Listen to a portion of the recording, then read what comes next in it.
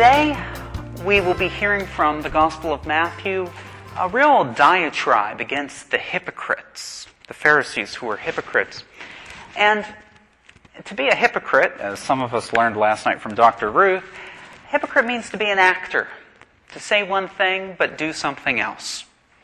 And it's tempting when we hear these things about the Pharisees to think about how other people are hypocritical. But we are all hypocrites. We're all trying to grow in authenticity.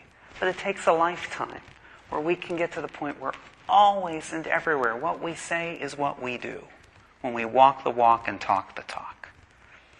And so as we start to hear this passage, rather than thinking about, oh, those Pharisees, if we can think about maybe how we can be challenged to not be like the Pharisees, even though we are.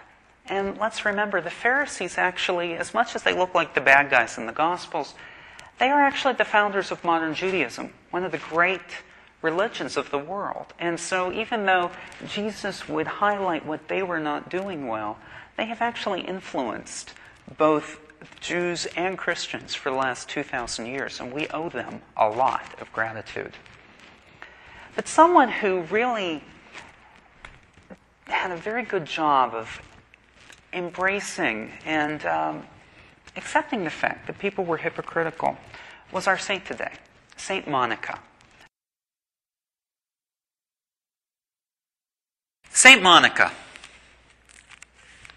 had a pagan husband and lived with him for many years in what sounds as if it was a loveless marriage. And one of her 3 children, her son, was a terrible sinner, lived in carnal ways, and himself described himself as lazy. Of course, everybody in this room, I think, knows the punchline here, but her son had a mistress for 13 years, fathered a son with her, and he was a real proponent of Manichaeism, which was a religion that really was at odds with Christianity. But Monica persevered, and she stayed with her husband, who, after 30 years, became a Christian. And one time she did finally drive her son away and say, I will have no more to do with you. But then she relented.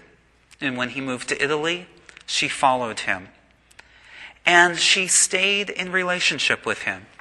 And eventually her son became a Christian, a bishop, and one of the 3 greatest theologians that Christianity has ever seen. Yes, you all know her son became Saint Augustine. But what about us? This reading about hypocrites and the example of Saint Monica? Well, when we see people who are hypocritical, let's not necessarily keep our distance from those other Pharisees like ourselves. We're all in this together.